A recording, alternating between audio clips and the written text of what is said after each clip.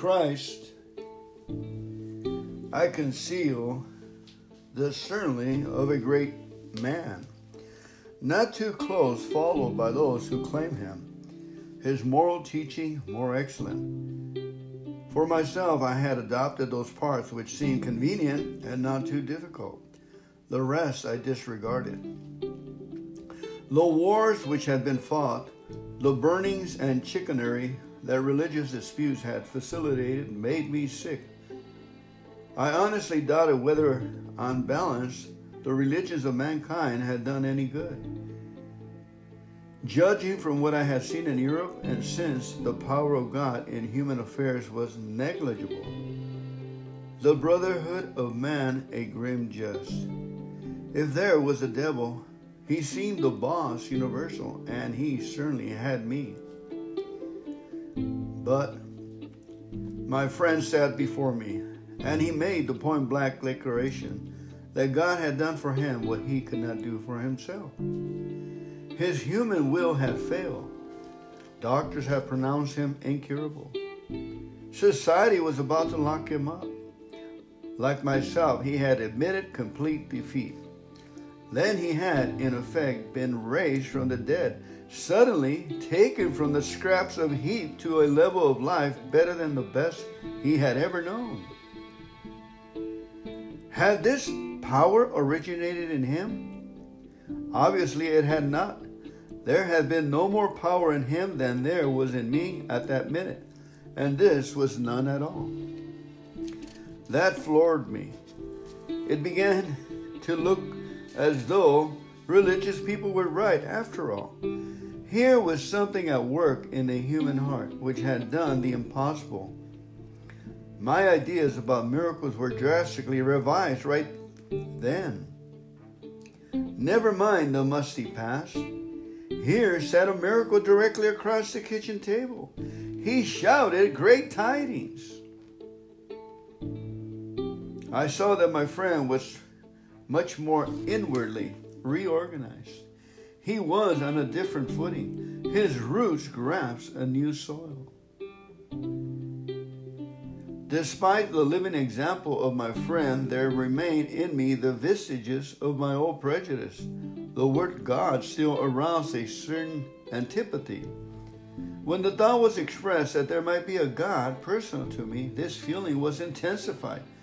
I didn't like the idea. I could go for such conceptions as creative intelligence, universal mind, or spirit of nature, but I resisted the thought of a czar of the heavens, however loving his sway may be.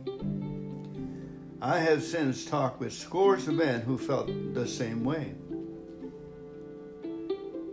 My friend suggested what then seemed a novel idea.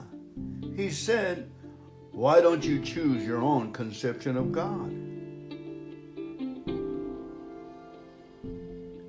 That statement hit me hard. It melted the icy intellectual mountain in whose shadow I had lived and shivered many years. I stood in the sunlight at last. It was only a matter of being willing to believe in a power greater than myself. Nothing more was required of me to make my beginning. I saw that growth could start from that point. Upon a foundation of complete willingness, I might build what I saw in my friend. Would I have it? Of course I would. Thus was I convinced that God is concerned with us humans when we want Him enough. At long last, I saw, I felt, I believed. Scales of pride and prejudice fell from my eyes. A new world came into view. The real significance of my experience in the cathedral burst upon me. For a brief moment, I had needed and wanted God. There had been a humble willingness to have Him with me, and He came. But soon, the sense of His presence had been blotted out by worldly clamors, mostly those within myself, and so it had been ever since. How blind I had been. At the hospital, I was separated from alcohol for the last time. treatment seemed wise, for I showed signs of delirium tremens. There I humbly offered myself to God as I then understood Him, to do with me as He would. I placed myself unreservedly under His care and direction. I admitted for the first time that of myself I was nothing, that without Him I was lost. I ruthlessly faced my sins and became willing to have my newfound friend take them away, root and branch. I have not had a drink since.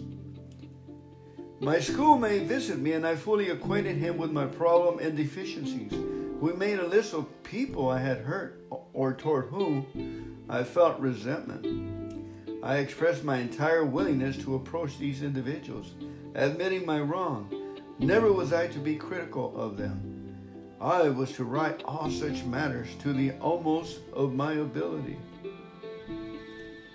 I was to test my thinking by the new God consciousness within. Common sense would thus become uncommon sense. I was to sit quietly when in doubt, asking only for direction and strength to meet my problems as He would have me. Never was I to pray for myself except as my request bore on my usefulness to others. Then only might I expect to receive, but that would be in great measure.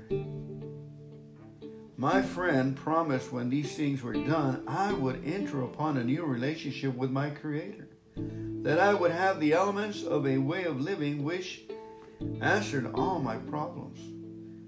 Belief in the power of God plus enough willingness, honesty, and humility to establish and maintain the new order of things were essential requirements. Simply but not easy, a price had to be paid. It meant destruction of self-centeredness. I must turn in all things to the Father of lies who presides over us all. These were revolutionary and drastic proposals, but the moment I fully accepted them, the effect was electric. There was a sense of victory, followed by such a peace and serenity as I have never known. There was utter confidence.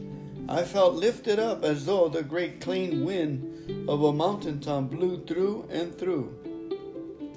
God comes to most men gradually, but His impact on me was suddenly and profound. For a moment I was alarmed and called my friend, the doctor, to ask if I were still sane. He listened and wondered as I talked. Finally, he shook his head, saying, "Something has happened to you. I don't understand, but you had better hang on to it. Anything is better than the way you were." The good doctor now sees many men who have such experiences. He knows that they are real.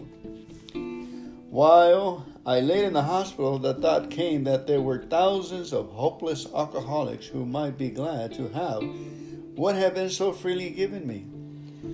Perhaps I could help some of them. They, in turn, might work with others. My friend had emphasized the absolute necessity of demonstrating these principles in all my affairs. Particularly was it imperative to work with others as he had worked with me. Faith without works was dead, he said, and how appalling true for the alcoholic. For if an alcoholic failed to perfect and enlarge his spiritual life through work and self-sacrifice for others, he could not survive the certain trials and low spots ahead. If he did not work, he would surely drink again, and if he drank, he would surely die. Then faith will be dead indeed. With us, it is just like that. My wife and I abandoned ourselves with enthusiasm to the idea of helping other alcoholics to a solution of their problems. I was fortunate, for my old business associates remained skeptical for a year and a half, during which I found little work. I was not too well at the time and was plagued by waves of self-pity and resentment. This sometimes nearly drove me back to drink, but I soon found that when all other measures failed, work with another alcoholic would save the day. Many times I have gone to my old hospital in despair. On talking to a man there, I would be amazingly lifted up and set on my feet. It is a design for living that works in rough goings. We commenced to make many fast friends, and a fellowship has grown up among us, of which it is a wonderful thing to feel a part. The joy of living we really have, even under pressure and difficulty. I have seen hundreds of families set their feet in the path that really goes somewhere. Have seen the most impossible domestic situation righted. Feuds and bitterness of all sorts wiped out. I have seen men come out of asylums and resume a vital place in the lives of their families and communities. Business and professional men have regained their standing. There is scarcely any form of trouble and misery which has not been overcome among us. In one western city and its environs, there are 1,000 of us and our families. We meet frequently so that newcomers may find the fellowship they seek. At these informal gatherings, one may often see from 50 to 200 persons. We are growing in numbers and power. An alcoholic in his cups is an unlovely creature. Our struggles with them are variously strenuous, comic, and tragic. One poor chap committed suicide in my home. He could not or will not see our way of life. There is, however, a vast amount of fun about it all. I suppose some would be shocked at our seemingly worldliness and levity. But just underneath there is deadly earnestness. Fate has to work 24 hours a day in and through us, or we perish. Most of us feel we need look no further for utopia. We have it with us right here and now. Each day, my friends, simple talk in our kitchen multiplies itself in a widening circle of peace on earth and goodwill to men. Bill W., co-founder of AA, died January 24, 1971. In 2014, approximately 115,000 groups were registered. And there's thousands and thousands and thousands of groups that go unregistered, that have importune meetings and conversations concerning this way of life. I, for myself, have found this article extremely touching and beautiful. And knowing that with God, all things are possible. I turn it over, even in my ugliest repairs, attempts. I thank God for them. And He says, we're going to get through them some way or another. It's going to be all right.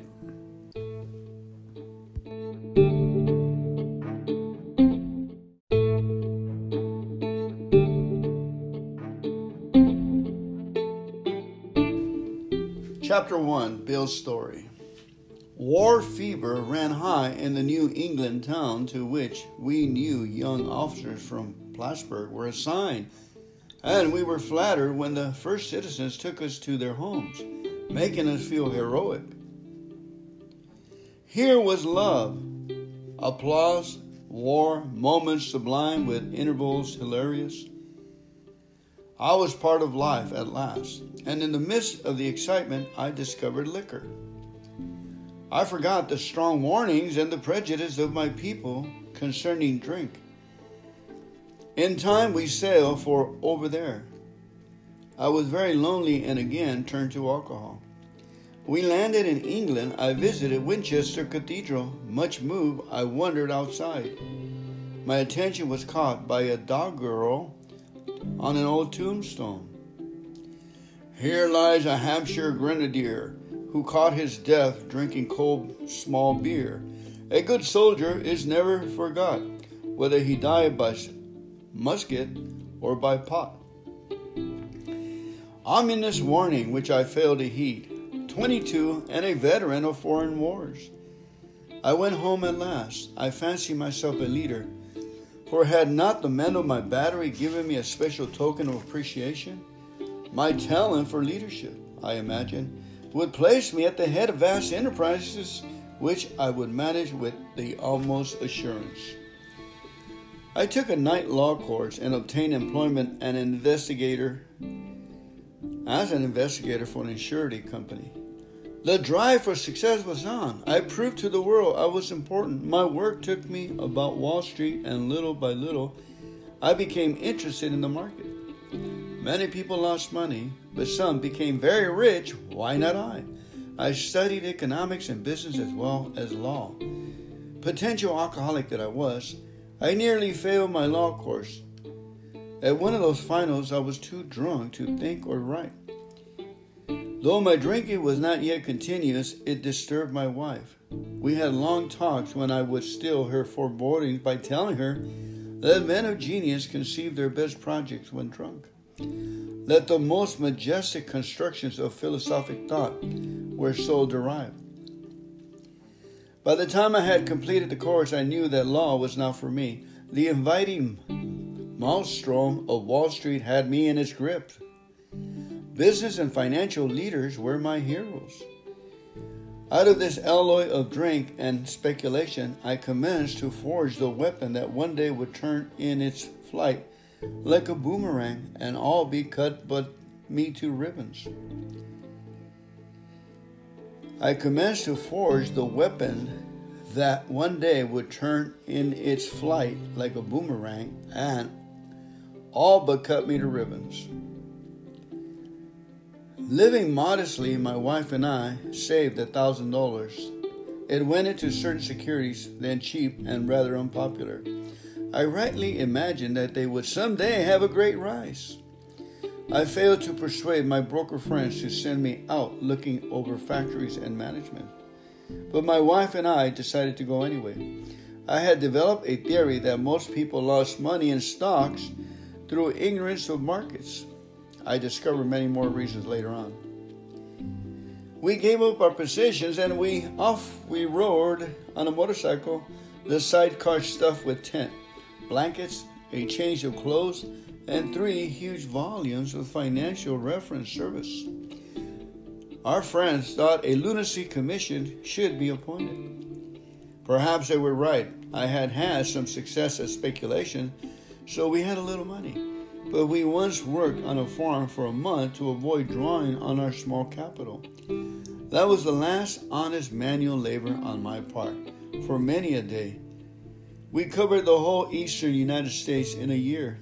At the end of it, my report to Wall Street procured me a position there and the use of a large expense account. The exercise of an option brought in more money, leaving us with profit of several thousands of dollars for that year. For the next few years, fortune threw money and applause my way. I had arrived. My judgment and ideas were followed by many by the tunes of paper millions. The great boom of the late 20s was seething and swelling. Drink was taking an important and an exhilarating part of my life. There was loud talk in the jazz places uptown. Everyone spent in thousands and chattered in millions. Scoffers could scoff and be damned. I made a host of fair weather friends. My drinking assumed more serious proportions, continued all day and almost every night. The remonstrances of my friends terminated in a row, and I became a lone wolf. There were many unhappy scenes in our sumptuous apartment. There had been no real infidelity, for my loyalty to my wife, helped at times by extreme drunkenness, kept me out of those scrapes. In 1929, I contracted golf fever. We went at once to the country. My wife so applauded while I started out to overtake Walter Hagen. Liquor caught up with me much faster than I came up behind Walter. I began to be jittery in the morning. Golf permitted drinking every day and every night. It was fun to carom around the exclusive course which had inspired such an awe in me as a lad. I acquired the impeccable coat of a tan one sees upon the well-to-do. The local banker watched me whirl fat checks in and out of his tilt with assumed skepticism. Abruptly in October 1929, hell broke loose on the New York Stock Exchange. After one of those days of inferno, I wobbled from a hotel bar to a brokerage office. It was 8 o'clock, 5 hours after the market closed. The ticker still clattered. I was staring at an inch of the tape which bore the inscriptions XYZ minus 32. It had been 52 that morning. I was finished, and so were my friends. The papers reported men jumping to death from the towers of high finance. That disgusted me. I would not jump. I went back to the bar. My friends had dropped several millions since 10 o'clock. So what? Tomorrow was another day. As I drank, the old fierce determination to win came back. Next morning, I telephoned a friend in Montreal. He had plenty of money left and thought I had better go to Canada. By the following spring, we were living in our accustomed style. I felt like Napoleon returning from Elba. No St. Helena for me. But drinking caught up with me again, and my generous friend had to let me go. This time, we stayed broke. We went to live with my friend's parents. I found a job, then lost it as a result of a brawl with a taxi driver. Mercifully, no one could guess that I was to have no real employment for 5 years, or hardly draw a sober breath. My wife began to work in a department store, coming home exhausted to find me drunk. I became an unwelcome hanger-on at brokerage places. Liquor ceased to be a luxury. It became a necessity. Bathtub gin, 2 bottles a day, and often 3, got to be routine. Sometimes a small deal would net a few $100s, and I would pay my bills at the bars and delicatessens.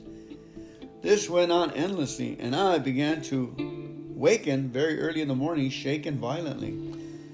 A tumbler full of gin, followed by a half-dozen bottles of beer, would be required if I was to eat my breakfast. Nevertheless, I still thought I could control the situation, and there were periods of sobriety which renewed my wife's hope. Gradually, things got worse.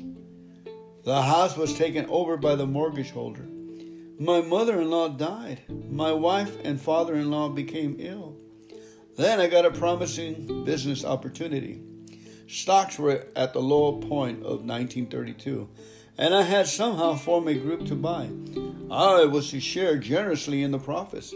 Then I went on a prodigious bender, and that chance vanished. I woke up. This had to be stopped. I saw I could not take so much as one drink. I was through forever. Before then, I had written lots of sweet promises, but my wife happily observed that this time I meant business, and so I did. Shortly afterwards, I came home drunk. There had been no fight. Where had been my high resolve? I simply didn't know. It didn't even come to mind. Someone had pushed a drink my way, and I had taken it. Was I crazy?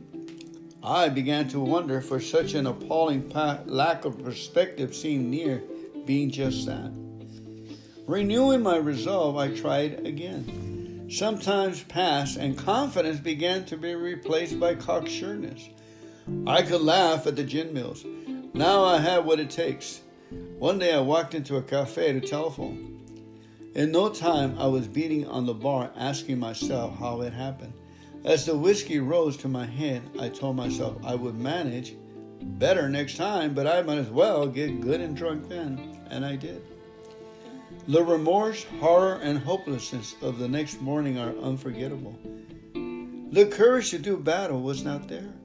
My brain raced uncontrollably, and there was a terrible sense of impending calamity. I hardly dared cross the street lest I collapse and be run down by an early morning truck, for it was scarcely daylight, and all night place supplied me with a dozen glasses of ale. My riding nerves were stilled at last. A morning paper told me that the market had gone to hell again. Well, so had I. The market would recover, but I wouldn't. That was a hard thought. Should I kill myself? No, not now. Then a mental fog settled down. Gin will fix that. So 2 bottles and oblivion. The mind and body are marvelous mechanism, for mine endured this agony 2 more years. Sometimes I stole from my wife's slender purse when the morning terror and madness were on me. Again I swayed dizzily before an open window or the medicine cabinet. There was poison. Cursing myself for a weakling, there were flights from the city to country and back as my wife and I sought escape. Then came the night when the physical and mental torture was so hellish I feared I would burst through my window, sash and all. Somehow I managed to drag my mattress to a lower floor lest I suddenly leap. A doctor came with a heavy sedative. Next day found me drinking both gin and sedative. This combination soon landed me on the rocks. People feared for my sanity, so did I. I could eat little or nothing when drinking, and I was 40 pounds underweight. My brother-in-law is a physician, and through his kindness and that of my mother, I was placed in a nationally known hospital for the mental and physical rehabilitation of alcoholics. Under the so-called belladonna treatment, my brain cleared. Hydrotherapy and mild exercise helped much. Best of all, I met a kind doctor who explained that though certainly selfish and foolish, I had been seriously ill bodily and mentally. It relieved me somewhat to learn that in alcoholics that the will is amazingly weakened when it comes to combating liquor, though it often remains strong in other respects. My incredible behavior in the face of a desperate desire to stop was explained. Understanding myself, I fared forth in high hope. For 3 or 4 months, the goose hung high. I went to town regularly and even made a little money. Surely this was the answer, self-knowledge. But it was not, for the frightful day came when I drank once more. The curve of my declining moral and bodily health fell off like a ski jump. After a time, I returned to the hospital. This was the finish, the curtain, it seemed to me. My weary and despairing wife was informed that it would all end with heart failure during delirium tremens, or I would develop a wet brain, perhaps within a year. She would soon have to give me over to the undertaker or the asylum. They did not need to tell me. I knew and almost welcomed the idea. It was a devastating blow to my pride. I, who had thought so well of myself and my abilities, of my capacity to surmount obstacles, was cornered at last. Now I was to plunge into the dark, joining that endless procession of sots who had gone on before. I thought of my poor wife. There had been much happiness after all. What would I not give to make amends? But that was over now. No words can tell of the loneliness and despair I found in that bitter morass of self-pity. Quicksand stretched around me in all directions. I had met my match. I had been overwhelmed. Alcohol was my master. Trembling, I stepped from the hospital a broken man. Fear sobered me up a bit. Then came the insidious insanity of that first drink. And on Armistice Day, 1934, I was off again. Everyone became resigned to the certainty that I would have to be shut up somewhere or would stumble along to a miserable end. How dark it is before the dawn. In reality, that was the beginning of my last debauch. I was soon to be captivated into what I call the fourth dimension of existence. I was to know happiness, peace, and usefulness in a way of life that is incredibly more wonderful as time passes. Near the end of the bleak November, I sat drinking in my kitchen. With a certain satisfaction, I reflected that there was enough gin concealed about the house to carry me through the night and the next day. My wife at work, I wondered whether I dare hide a full bottle of gin near the head of our bed. I would need it before the daylight. My musing was interrupted by the telephone. The cheery voice of an old school friend asked if he might come over. He was sober. It was years since I could remember his coming to New York in that condition. I was amazed. Rumor had it that he had been committed for alcoholic insanity. I wondered how he had escaped. Of course he would have dinner, and then I could drink openly with him, unmindful of his welfare. I thought only of recapturing the spirit of other days. There was the time we had chartered an airplane to complete a jag. His coming was an oasis in this dreary desert of futility. The very thing, an oasis. Drinkers are like that. The door opened, and he stood there, fresh skin and glowing. There was something about his eyes. He was inexplicably different. What had happened? I pushed the drink across the table. He refused it. Disappointed but curious, I wondered what had got into the fellow. He wasn't himself. Come, what's this all about? I queried. He looked straight at me, simply but smiling. He said, I got religion. I was aghast, so that was it. Last summer, an alcoholic crackpot, now I suspect a little cracked about religion. He had that starry eye look. Yes, the old boy was on fire, all right. But bless his heart, let him rant. Besides, my gin will last longer than his preaching. But he did no ranting. In a matter-of-fact way, he told how two men had appeared in court persuading the judge to suspend his commitment. They had told of a single religious idea and a practical program of action. That was 2 months ago, and the result was evident. It worked. He had come to pass his experience along to me if I cared to have it.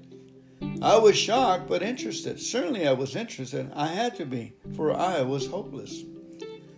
He talked for hours of childhood memories rose before me. I could almost hear the sound of the preacher's voice as I sat on still Sundays, way over there on the hillside. There was the proffered temperance pledge I never signed. My grandfather's good-natured contempt of some church folk and their doings, his insistence that the spheres really had their music, but his denial of the preacher's right to tell him how he must listen. His fearlessness as he spoke of these things just before he died, these recollections welled up from the past that made me swallow hard.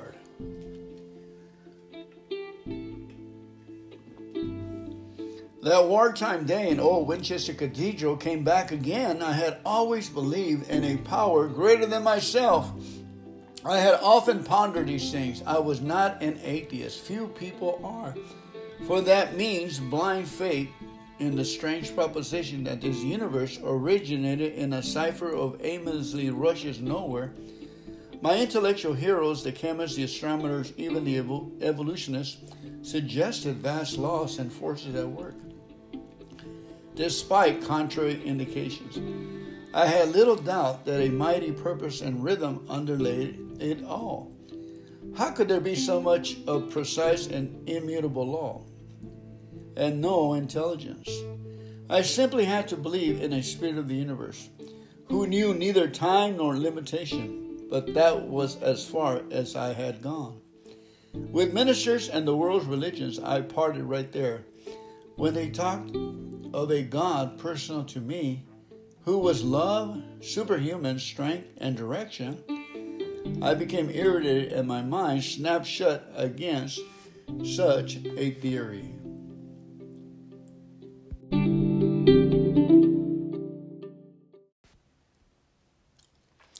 Physician, heal thyself. Psychiatrist and surgeon, he had lost his way until he realized that God, not he, was the great healer. I am a physician, licensed to practice in a Western state. I am also an alcoholic. In two ways, I may be a little different from other alcoholics. First, we all hear at AA meetings about those who have lost everything, those who have been in jail, those who have been in prison, those who have lost their families, those who have lost their income. I never lost any of it. I never was on Skid Row. I made more money in the last year of my drinking than I made in my whole life. My wife never hinted that she would leave me. Everything that I touched from grammar school on was successful. I was president of my grammar school student body. I was president of all of my classes in high school. And in my last year, I was president of the student body. I was president of each class in the university and president of that student body. I was voted the man most likely to succeed. The same thing occurred in medical school. I belonged to more medical societies and honor societies than men 10 to 20 years my senior. Mine was the Skid Row of success.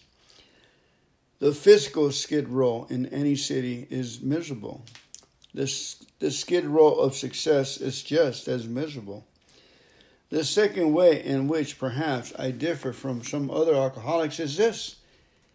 Many alcoholics state that they don't particularly like the state of alcohol, but that they like the effect. I loved alcohol. I used to like it to get it on my fingers so I could lick them and get another taste. I had a lot of fun drinking. I enjoyed it immensely. And then one ill-defined day, one day that I can't recall, I stepped across the line that alcoholics know as so well. And from that day on, drinking was miserable. When a few drinks made me feel good before I went over that line, those same drinks now made me rich. In an attempt to get over that feeling, there was a quick onslaught of a greater number of drinks, and then all was lost. Alcohol failed to serve the purpose. On the last day I was drinking, I went up to see a friend who had had a good deal of trouble with alcohol and whose wife had left him a number of times. He had come back, however, and he was on his program. In my stupid way, I went up to see him with the idea in the back of my mind that I would investigate Alcoholics Anonymous from a medical standpoint. Deep in my heart was the feeling that maybe I could get some help there. This friend gave me a pamphlet, and I took it home and had my wife read it to me. There were 2 sentences in it that struck me. One said, "Don't feel that you are a martyr because you stopped drinking." And this hit me between the eyes. The second one said, "Don't feel that you stopped drinking for anyone other than yourself." And this hit me between the eyes. After my wife had read this to me, I said to her, as I have said many times in desperation, I have got to do something. She's a good-natured soul and said, I wouldn't worry about it. Probably something will happen. And then we went up the side of the hill where we had a little barbecue area to make the fire for the barbecue.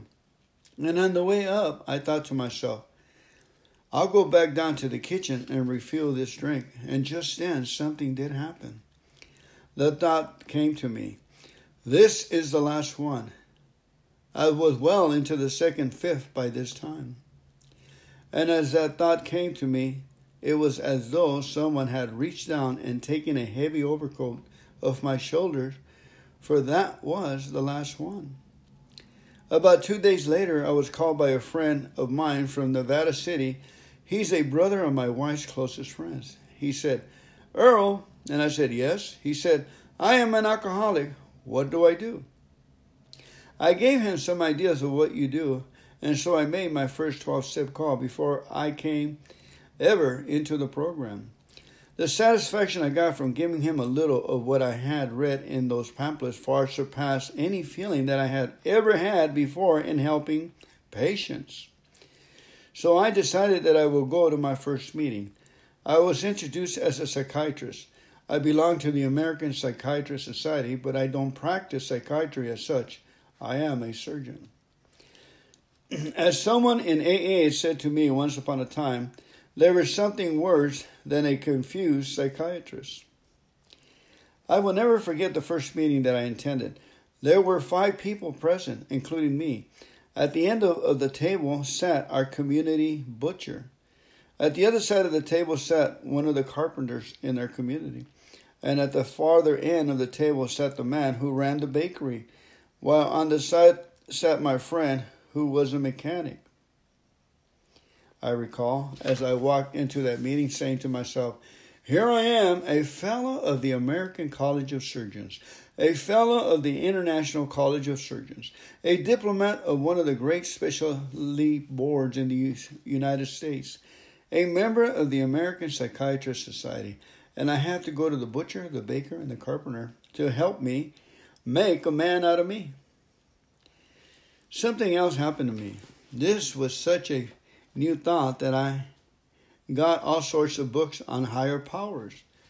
And I put a Bible on my bedside. And I put a Bible in my car. It is still there. And I put a Bible in my locker at the hospital. And I put a Bible in my desk. And I put a big book in my nightstand. And I put a 12 and 12 tradition in my locker at the hospital. And I got books by Emmett Fox. And I got books by God knows who. And I got to reading all these things. And the first thing you know, I was lifted right out of the AA group. And I floated higher and higher, even higher, until I was way up on a pink cloud, which is known as Pink 7. And I felt miserable again. So I thought to myself, I might just as well be drunk as feel like this. I went to Clark, the community butcher, and I said, Clark, what is the matter with me? I don't feel right.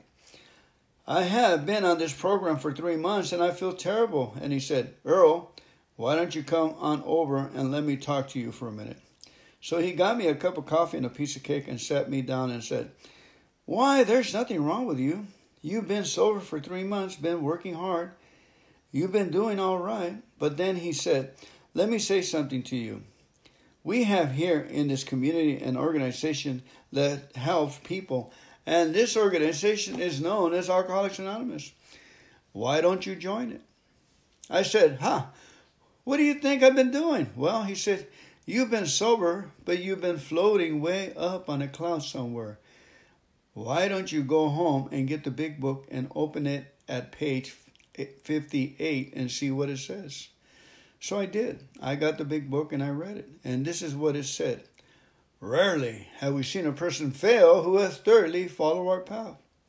The word thoroughly rang a bell. And then it went on to say, half measures avail us nothing. We stood at the turning point. And the last sentence was, we ask his protection and care with complete abandon.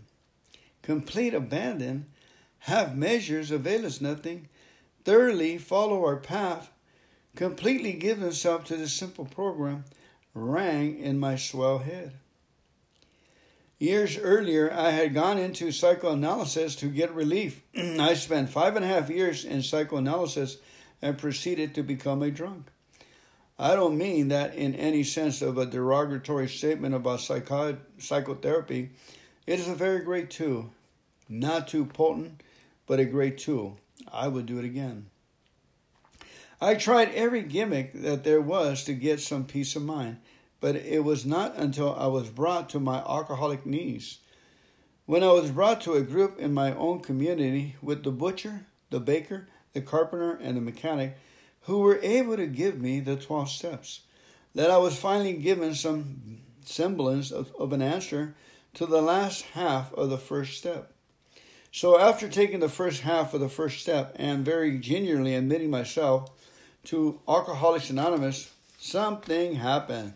Then I thought to myself, imagine an alcoholic admitting anything, but I made my admission just the same. The third step said, made a decision to turn our will and our life over to the care of God as we understood Him. Now they ask us to make a decision.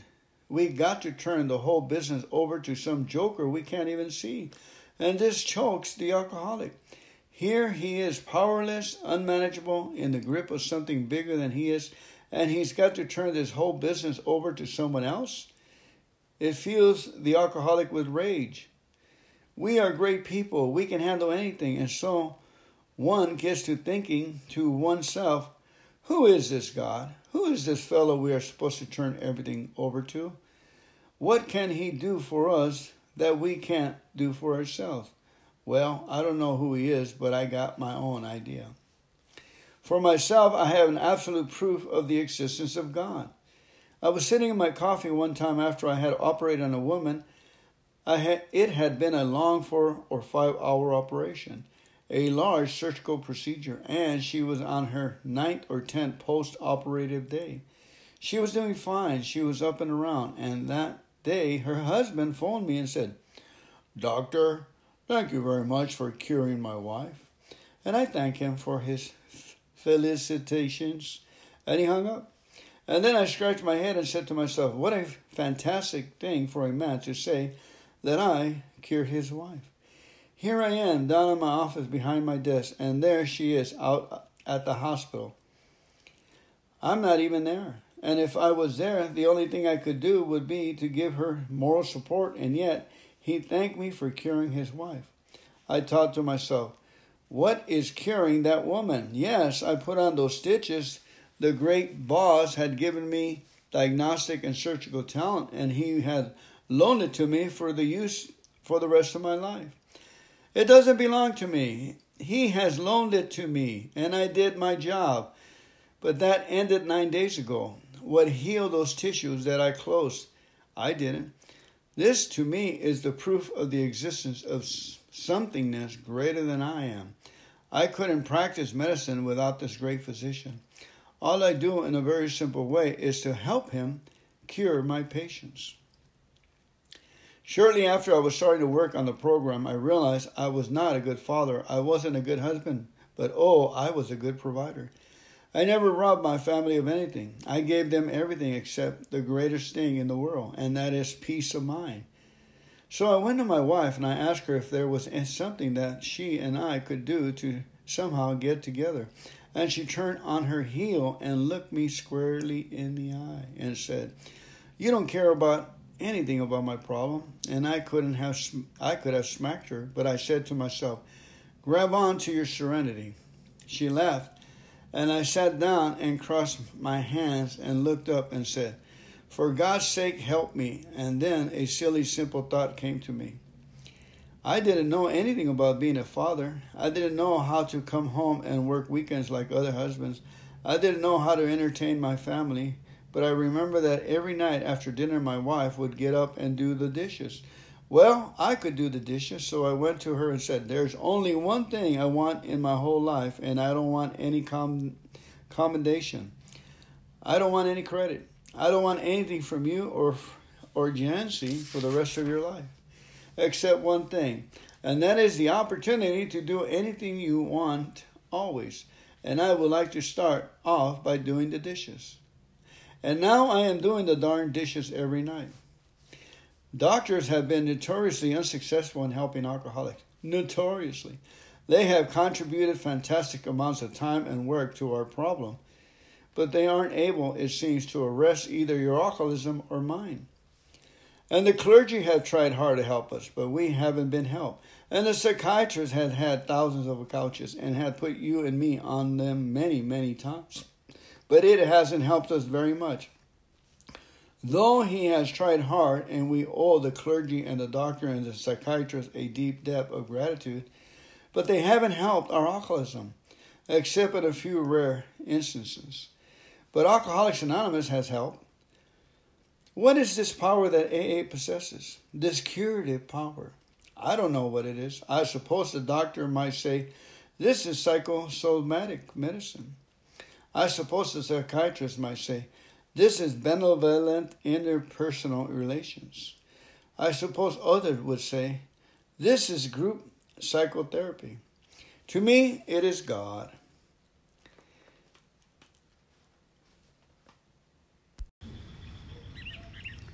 Greetings. Reading Acceptance Was the Answer, page 407 of the Alcoholics Anonymous Big Book. Acceptance was the answer. The physician wasn't hooked. He thought he just prescribed drugs medically indicated for his many ailments. Acceptance was his key to liberation. If there ever was anyone who came to AA by mistake, it was I. I just didn't belong here. Never in my wildest moments had it occurred to me that I might like to be an alcoholic. Never once had my mother ever hinted in the idea that when I grew up, I might like to be president of AA. Not only did I not think that being an alcoholic was a good idea, I didn't even feel that I had all that much of a drinking problem. Of course I had problems, all sorts of problems. If you had my problems, you'd drink too, was my feeling. My major problems were marital. If you had my wife, you'd drink too. Max and I have been married for 28 years when I ended up in AA. It started out as a good marriage, but it deteriorated over the years as she progressed through the various stages of qualifying for Al-Anon. At first, she would say, "You don't love me. Why don't you admit it?" Later, she would say, "You don't like me. Why don't you admit it?" And as her disease was reaching the terminal stages, she was screaming, "You hate me. You hate me. Why don't you admit you hate me?" So I admitted it.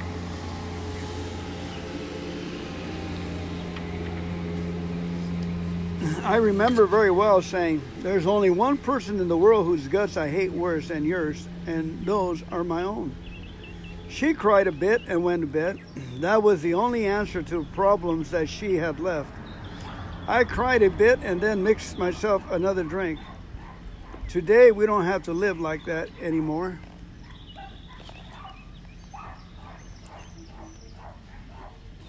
Max hadn't gotten that way because I didn't care.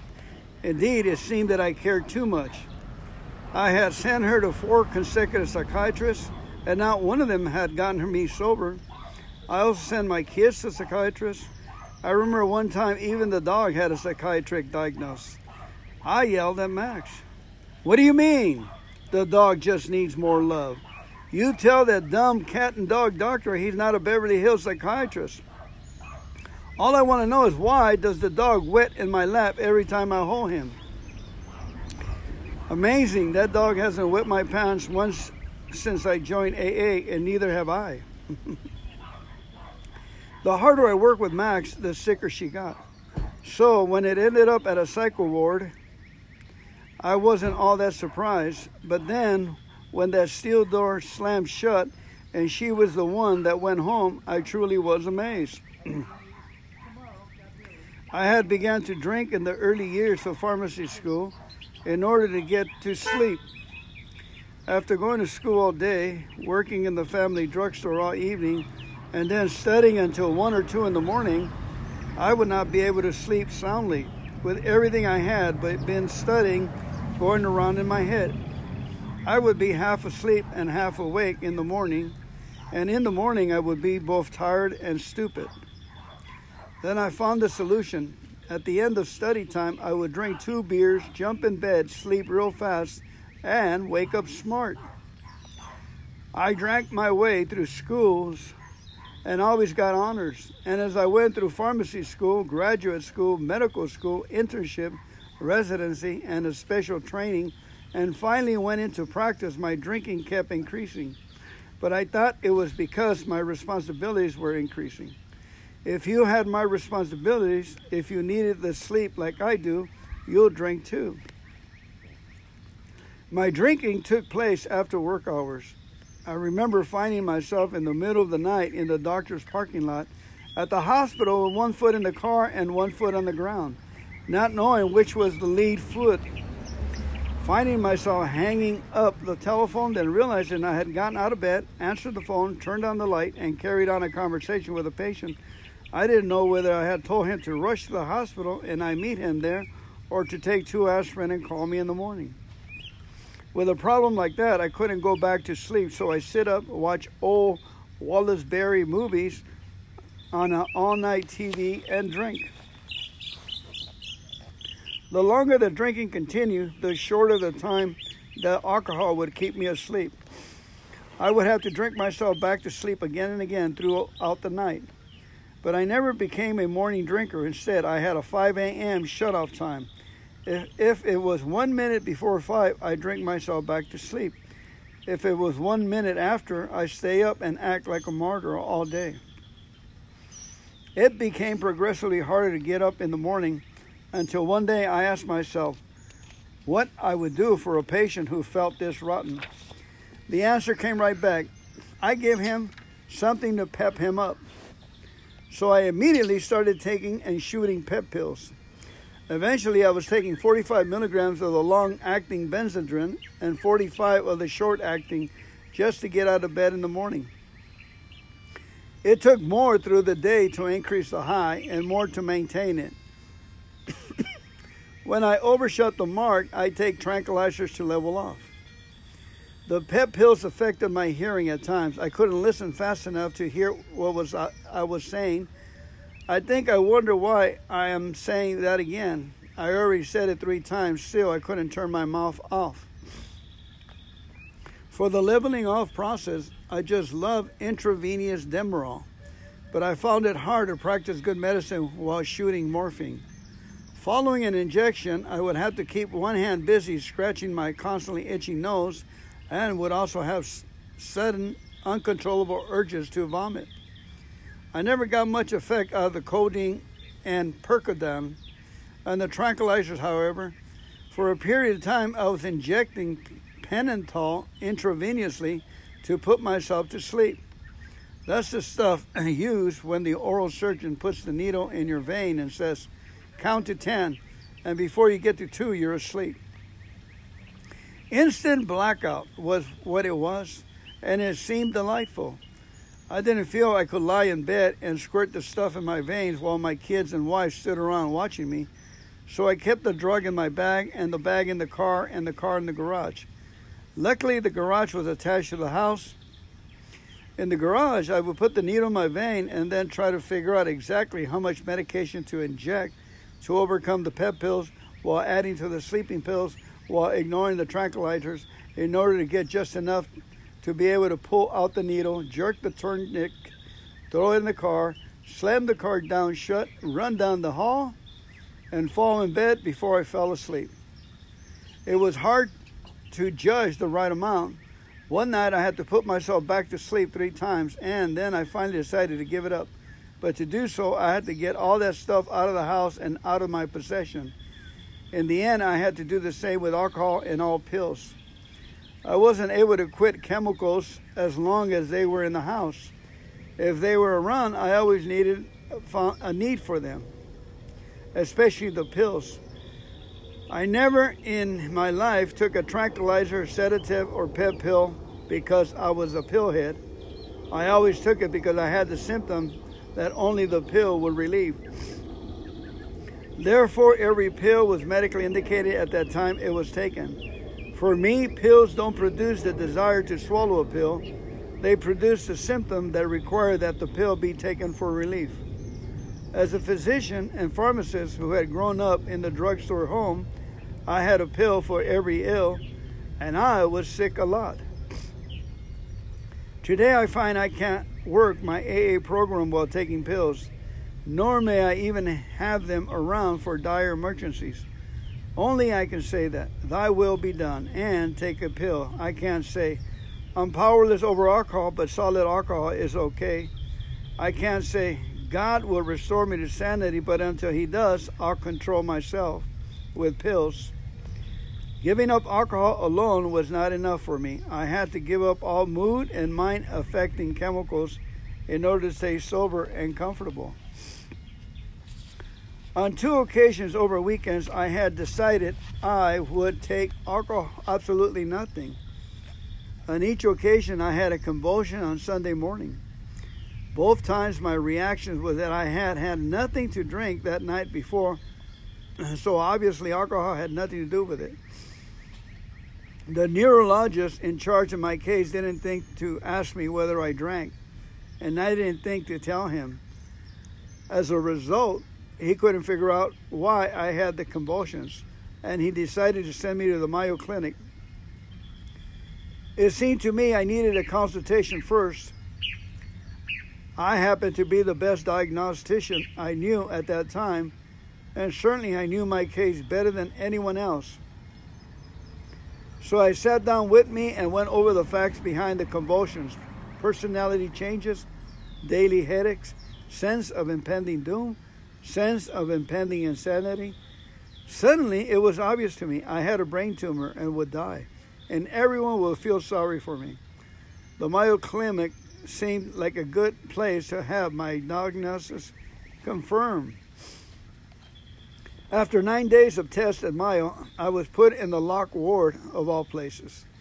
That's when the steel doors slammed shut, and Max was the one who went home. I didn't like being on the nut ward, and I particularly didn't like being forced to ice cookies on Christmas Eve.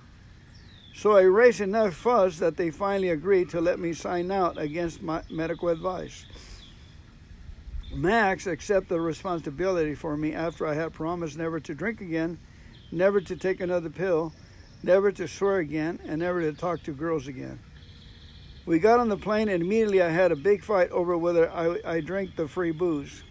Max won. I didn't drink it, but by God, I wouldn't talk or eat either. And that's how Max and I and our 2 daughters spent Christmas Day 8 years ago. When we got home, I got a bottle of scotch and went to bed. The next day, Max called the neurologist and told him about the Mayo psychiatrist's opinion. He arranged for me to see a local psychiatrist who quickly decided I should be in the mental health unit of our local hospital. The people there insisted on putting me in a ward. When Max and I both knew I ought to have a private room, finally she asked, "Do you realize he's on the staff of this hospital?" And I got my private room. Time went by very, very slowly on my second nut ward. I never could quite get the knack of it and kept asking myself, what's a nice guy like me doing in a place like this? They wanted me to make leather belts, of all things. Had I gone to school all those years just to sit and make leather belts? Besides, I couldn't understand the instructions. The girl had explained them to me 4 times, and I was too embarrassed to ask her again. I am pleased to state, however, that I had gone to only a very few AA meetings before I was able to make a really beautiful pair of moccasins and half a wallet. I wore those moccasins every night for the next 7 years until they wore out. For my 7th AA birthday, my program-oriented Al-Anon wife had my moccasins bronzed. Now I own perhaps the most costly pair of moccasins anyone has ever seen, and they help me remember where I've been. In the hospital, I hung on the idea I had most of my life, that if I could just control the external environment, the internal environment would then become comfortable. Much of my time was spent writing letters, notes, and orders, and lists of things for Max, who was also my office nurse, to do and keep the world running while I was locked up. One has to be pretty sick to do that, and perhaps one has to be even sicker to come back every day for a new list, as she did. Today, we don't have to live that way. Max still works with me and in the office, but we have turned our wills and our lives and our work over to the care of God, each with the other as a witness. We took the 3rd step out loud, just as it says in the big book, and life keeps getting simpler and easier as we try to reverse my old ideas by taking care of the internal environment via the 12 steps and letting the external environment take care of itself. One day as I sat there in the hospital, my psychiatrist walked up behind me and asked, "How do you like to talk to the man from AA?" My reactions was the same. It was that I already helped all the patients on the ward, and I still had plenty of problems of my own without trying to help some drunk from AA. But by the look on the psychiatrist's face, I could tell that it would really make him happy if I agreed. So for no better reason than to make him happy, I agreed. Very shortly, I realized that had been a mistake. When this big clown came bouncing into the room, almost shouting, "My name is Frank and I am an alcoholic, ha ha ha." I really felt sorry for him, and the only thing in life he had to brag about was the fact that he was an alcoholic It wasn't until later he told me that he was an attorney. Against my better judgment, I went to a meeting with him that night, and a strange thing began to happen. The psychiatrist, who had generally been ignoring me, now became quite interested. Every day he would ask me all kinds of questions about the AA meetings.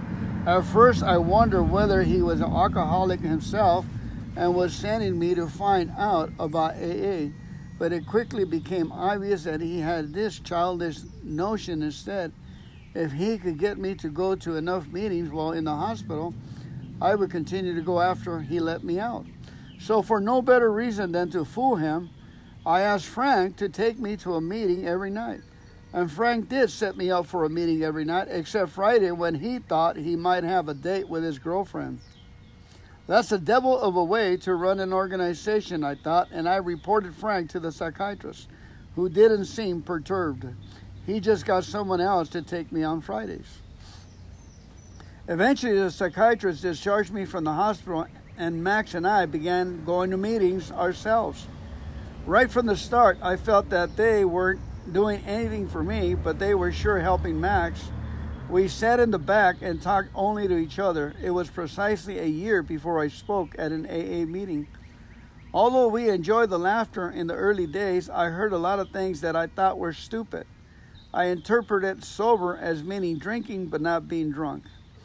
When a big, healthy-looking young fella stood up there and said, "I'm a success today if I don't drink today," I thought, man, I got 1,000 things to do today before I can brag about not taking a drink, for God's sake. Of course, I was still drinking at that time. Today, there's absolutely nothing in the world more important to me than my keeping this alcoholic sober. Not taking a drink is by far the most important thing I do each day. It seems that all they talked about at the meetings was drinking, drinking, drinking. This made me thirsty. I wanted to talk about my many big problems I had. Drinking seemed a small one, and I knew that giving up one drink for one day wouldn't really do any good. Finally, after 7 months, I decided to try it. To this day, I'm amazed of how many of my problems, most of which had nothing to do with drinking, I believe, have become manageable or have simply disappeared since I quit drinking. I had already given up all the narcotics, most of the pills, and some of the alcohol when I first came to AA. By early July, I had tapered off alcohol completely, and I got off pills in the ensuing few months. When the compulsion to drink left, it was relatively easy to stay off alcohol. But for some time, it was difficult to keep from taking a pill when I had inappropriate symptoms such as a cough, pain, anxiety, insomnia, a muscle spasm, or an upset stomach. It had gotten progressively easier. Today, I feel I have used up my right to chemical peace of mind. It helped me a great deal to become convinced that alcoholism was a disease, not a moral issue, that I had been drinking as a result of a compulsion, even though I had not been aware of the compulsion at that time, and that sobriety was not a matter of willpower. The people of AA had something that looked much better than what I had, but I was afraid to let go of what I had in order to try something new. There was a certain sense of security in the familiar. At last, acceptance proved to be the key to my drinking problem. After I had been around AA for 7 months, tapering off alcohol and pills, not finding the program working very well, I was finally able to say, "Okay, God, it is true that I, of all people, strange as it may seem, and even though I didn't give my permission, really am an alcoholic of sorts. And it's all right with me. Now what am I going to do about it?" When I stopped living in the problem and began living in the answer, the problem went away. From that moment on, I have not had a single compulsion to drink. And acceptance is the answer to all my problems today. When I am disturbed, it is because I find some person, place, thing, or situation, some fact of my life unacceptable to me. And I can find no serenity until I accept that person, place, thing, or situation as being exactly the way it's supposed to be at this moment. Nothing, absolutely nothing happens in God's world by mistake. Until I could accept my alcoholism, I could not stay sober. Unless I accept life completely on life's terms, I cannot be happy. I need to concentrate not so much on what needs to be changed in the world as on what needs to be changed in me and in my attitudes. Shakespeare said, all the world's a stage and all the men and women merely players. He forgot to mention that I was the chief critic. I was always able to see the flaw in every person, every situation, and I was always glad to point it out because I knew you wanted perfection just as I did. AA and acceptance has taught me that there's a bit of good in the worst of us and a bit of bad in the best of us, that we are all children of God and we each have a right to be here. When I complain about me or about you, I am complaining about God's handiwork. I am saying that I know better than God.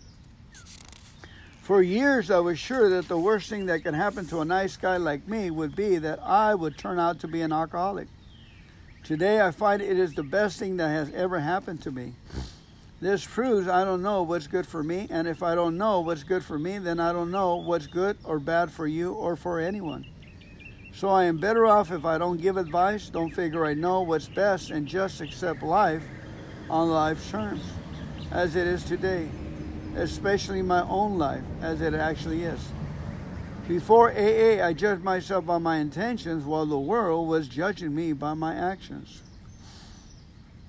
Acceptance has been the answer to my marital problems. It is as though AA has given me a new pair of glasses. Max and I have been married now for 35 years. Prior to our marriage, when she was a shy, scrawny adolescent, I was able to see things that others couldn't necessarily see. Things like beauty, charm, gaiety, a gift for being easy to talk to, a sense of humor, and many other fine qualities. It was as if I had, rather than a Midas touch which turned everything to gold, a magnifying mind that magnified whatever I focused on. Over the years, as I thought about Max, her good qualities grew and grew, and we married, and all these qualities became more and more apparent to me, and we were happier and happier. But then as I drank more and more, the alcohol seemed to affect my vision. Instead of continuing to see what was good about my wife, I began to see her defects, and the more I focused my mind on her defects, the more they grew and multiplied. Every defect I pointed out to her became greater and greater. Each time I told her she was a nothing, she receded a little more into nowhere. The more I drank, the more she wilted. Then one day in AA, I was told that I had the lenses in my glasses backwards. The courage to change in the Serenity Prayer meant not that I should change my marriage, but rather that I should change myself and learn to accept my spouse as she was. AA has given me a new pair of glasses. I can again focus on my wife's good qualities and watch them grow and grow and grow. I can do the same thing with an AA meeting. The more I focus my mind on his defects, late starts, long drunkalogue, cigarette smokes, the worse the meeting becomes. Well, when I try to see what I can add to the meeting rather than what I can get out of it, and when I focus my mind on what's good about it rather than what's wrong with it, the meeting gets getting better and better. When I focus on what's good today, I have a good day. And when I focus on what's bad, I have a bad day. If I focus on a problem, the problem increases. If I focus on the answer increases. Perhaps today, Max and I try to communicate with what we feel rather than what we think. We used to argue about our different ideas, but we can't argue about the feelings. I can tell her she ought not to drink a certain way, but I certainly can't take away her right to feel however she does feel. When we deal in feelings, we tend to come to know ourselves and each other much better.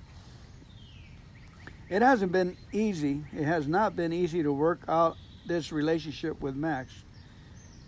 On the contrary, the hardest place to work this program has been in my own home, with my own children, and finally with Max. It seems I should have learned to love my wife and family first, the newcomer to AA last, but it was the other way around. Eventually, I had to redo each of the 12 steps specifically with Max in mind, from the first saying, I am powerless over alcohol and my home life is unmanageable by me, to the 12th step in which I try to think of her as a sick Al-Anon and treat her with the love I would give a sick AA newcomer.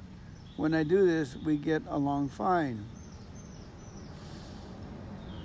Perhaps the best thing of all for me is to remember that my serenity is inversely proportional to my expectations. The higher my expectations of Max and other people are, the lower is my serenity. I can watch my serenity level rise when I discard my expectations, but then my rights try to move in, and they too can force my serenity level down.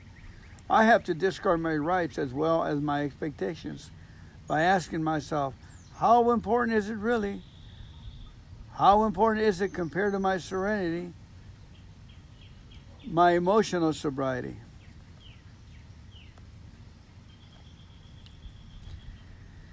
And when I place more value on my serenity and sobriety than anything else, I can maintain them at a higher level, at least for the time being.